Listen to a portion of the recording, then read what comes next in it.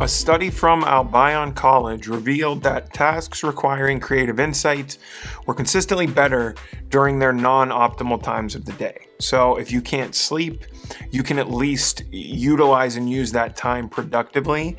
This falls into something called the second sleep principle.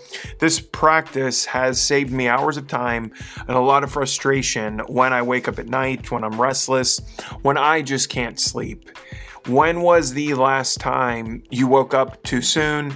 Your brain immediately probably started going into overdrive, full throttle, thinking about tasks you had to do for the next day, wondering how you were going to get those done. What most likely happened? Did you go back to sleep? Did you not go back to sleep? Did you try? Were you able to? The best thing to do here is allow yourself to wake up, start on the project you're thinking about, whether you spend 10 minutes, 20 minutes, sometimes I spend an hour or more, work on it until you start to get tired again, until you start to get drowsy, and then put it down, go back to sleep.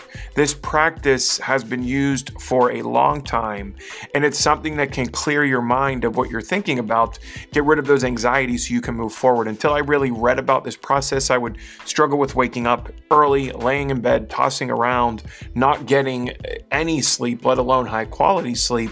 By knocking off the task in your mind, you can ease back to sleep, even if it's only for another hour or another 2 hours.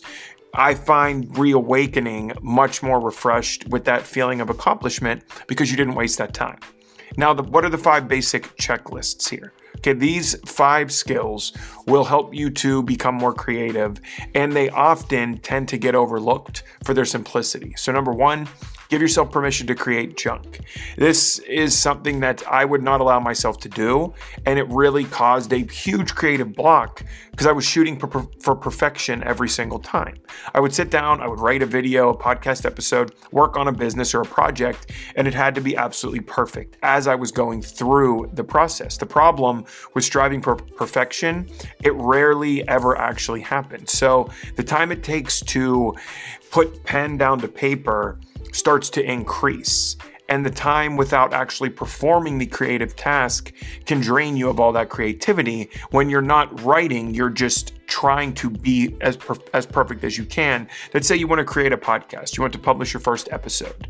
Instead of worrying so much about the technical side and the technical stuff, who's going to listen, how will it sound, how will it come off, just pick up your phone, get your microphone, start to record, and just start talking. Map out a simple plan. Get comfortable with the process.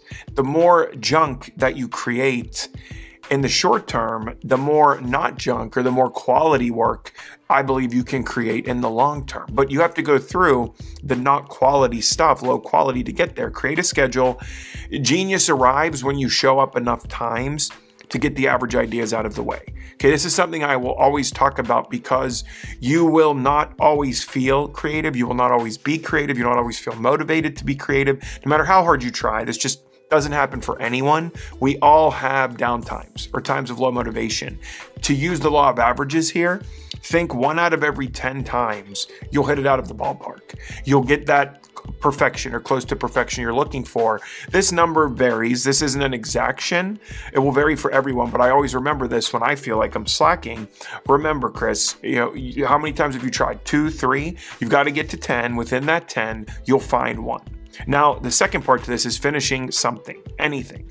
Okay, stop researching, stop planning, stop writing everything out so much. Finishing is the key to any planner program, whether it's big or small. How do you finish? You have to start, and you have to go through that process. When we finish something, what does it do? It gives us a great sense of accomplishment. This can be something as little as writing out your to-do list and performing it, going to the store, or as big as starting a business, maybe starting an online brand or taking on a new job, launching a new project. The third part to this, stop judging your own work. Okay, laugh off the mistakes, continue to produce the thing that you love instead of critiquing yourself so hard and comparing yourself to other people, to other creators, to other business owners, to neighbors, to friends. Get rid of that and just focus on creating. Holding yourself accountable is part number 4. Share your work publicly. It will hold you accountable for creating your best work, such as this YouTube video here, such as a podcast, such as publishing a book, publishing a paper, blog post, a lot of social media. There's many things you can do. Salvador Dali's technique. to be more creative. Who was Salvador Dali? He was a Spanish surrealist artist renowned for his technical skill, precise draftsmanship, and the bizarre images he would use in his work. He had a specific technique for his creativity and how he would come up with new ideas for this work, which I think is interesting. He would first relax in a chair, let his mind sort of go free, calm down, still vaguely thinking about what he had been previously focusing on, whether it's a project or whatever you're looking to do. The second part, he would have a key in his hand, dangling it just above the floor, so when he fell asleep, the key would fall from his hand, making that noise, waking him up just in time, where he could gather all those diffuse mode connections and thoughts before he was falling asleep, as he was falling asleep. Then he would go back into that focused mode and he'd build on those connections. So think of this technique as our best ideas come to us right before we fall asleep. Why?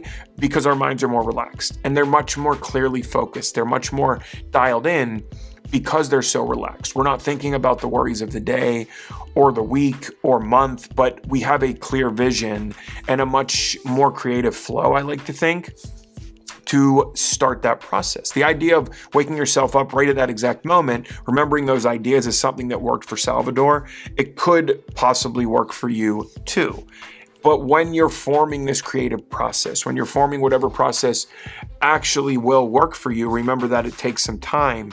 So be willing to be patient, be willing to go through one step and another step and another step. Some things will work, some things will not work as well, but find those different areas that work for you. Focus on those areas. Don't judge yourself too hard in the process. And finally, remember, be willing to create some junk things, some things that aren't great. Not everything's going to be a winner, but you will get those winners. You will get that 1 out of 10. And if you stay consistent enough and you go through the process enough, you'll really fine tune what works for you. You'll figure out what works for you, and you'll figure out ultimately how to fuel and be more creative and fuel your own creativity. So if you'd like to watch the next video, go ahead and click into this playlist right here.